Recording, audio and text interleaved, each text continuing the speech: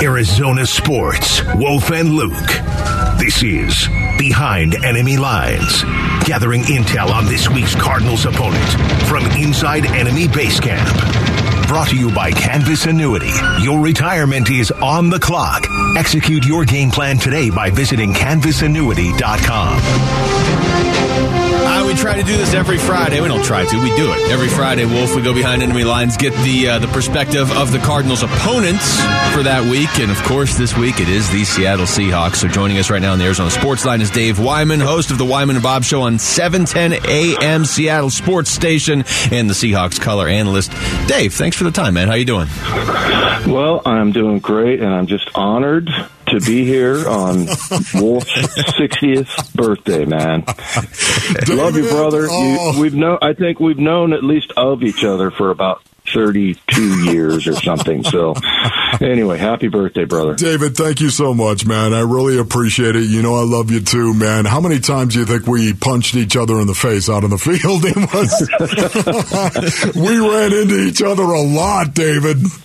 Hey, listen, I've told this story probably 8 times, but if somebody's heard it 8 times, I just want to say to them, thanks for listening. But I remember hitting Wolfley square in the head, or he hit me square in the head, and my left foot went numb. And I was like, that is not good. And then I just ignored it and, moved on. But, I mean, can you imagine if that happened just to a normal person, you would go, call 911 or something. But, yeah, we ran into each other a few times back then. And then ever since, 2004, I think, is when I started working with the pre and post for the Hawks. So, we know each other intimately. And I just want to say this quickly, because I am laughing at that, but, you can laugh at your own concussions. Okay, or you could definitely, right, David? You could do that right there. I'm allowed to make jokes about it. Okay, listen, the Seattle Seahawks, I just want to ask you this. What happened, man? I mean, I was looking at this team, and I thought you guys are really going to struggle. Now, I understand you're 2-3. I understand the defense is struggling mightily, but I have to tell you, David, I never saw Geno Smith in this offense playing the level that they're playing at. Well, I don't think anybody did. And, when I ask the players around Geno, I'm like, did you guys see this coming? Or, did you know he could do this? And, of course they're going to say, oh, yeah, sure, yeah. And I'm like, no, you didn't. You didn't see it. I mean, it's ridiculous. I just did a projection, just an adjusted projection, which, those are kind of for the birds, but it's fun. He projects for 4,384 yards this year, 30 touchdowns and 7 interceptions.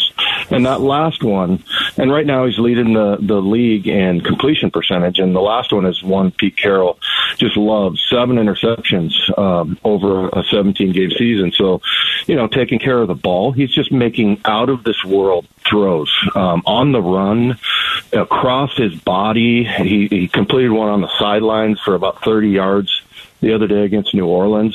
Right before halftime, he throws one down the seam, right in the middle of the field on the run. I mean, it's incredible. And then the same thing was happening with Rashad Penny. He found himself finally in his 5th year, and all this pressure on him as a first rounder, and then he gets hurt, which is just such a bummer. But yeah, the offense, and I'll just want to talk about the offense today because we get to the other side of the ball, and it's a mystery. But yeah, I don't think anybody saw this coming.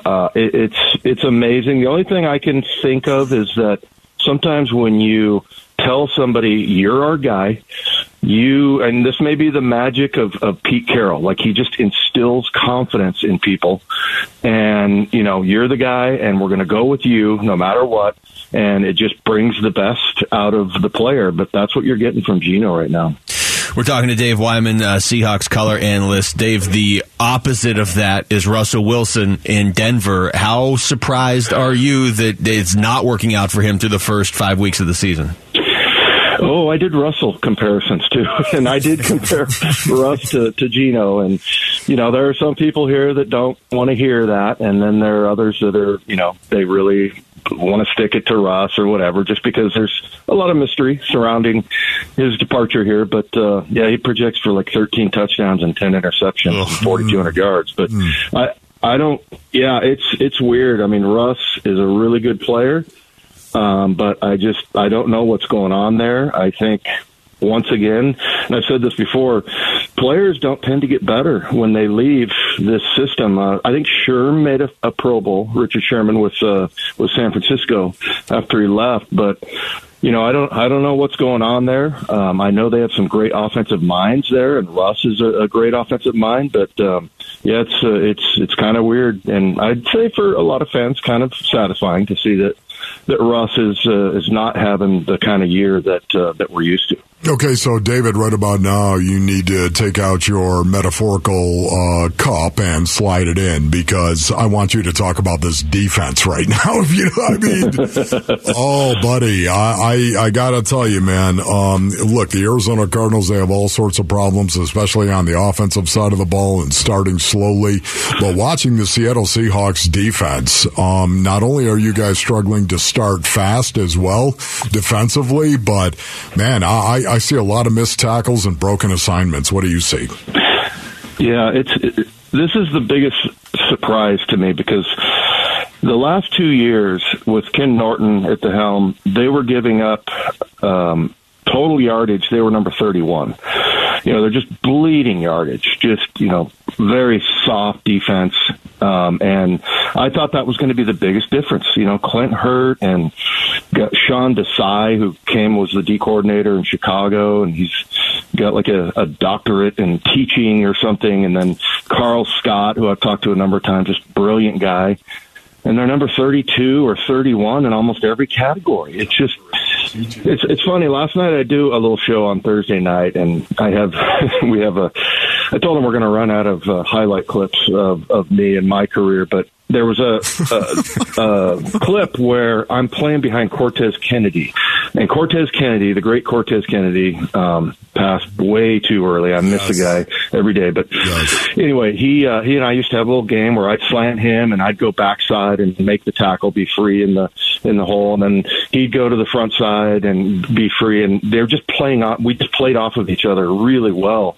And that's really where I see the biggest problem, is that, like, the timing up front, it's like the guards are hitting the linebackers right when the ball gets there. There's no, hit the guard, shed the block, make the tackle. It's the timing is off, the way they're working together. I think Al Woods, the big guy in the middle, big number 99, he's shown some, ability to get off blocks and everything, but it's just so weird how the timing on that is really strange. And then, they're just bleeding yardage. David, is Al Woods going to play, by the way? That's shock to me. I thought that it was going to be way different than that. Yeah, is Al Woods going to play, David? Yeah, we're not sure about that, because he did leave the game and had his knee. I think we're going to get an updated report today around 1 o'clock or something. But yeah, he's pretty important. And Jordan Brooks is a really good player, makes lots of tackles, but I just don't see him playing free. Maybe the biggest mystery is Cody Barton, who in the last game of the year last year against you guys played really well, and he's been a really good player, and he's not having a good season. Same thing with Quandre Diggs. It's just very strange how they're, and then some of the alignment, like, it's basic things, like they get lined up, and there's a play against the Atlanta Falcons with Cordero Patterson in the backfield, and it's like they have the strength called wrong. So, and then they slant away from the strength, and they're giving up 18, 20, 30-yard runs. So, yeah, it's very strange, considering that, that's where, at least for me, I thought was going to be the biggest difference was the defensive coaching. Dave, we appreciate the time, man. Thank you very much. Okay, thanks, guys. Happy birthday, Wolf. Okay, David, love you, buddy. I'll see you up there.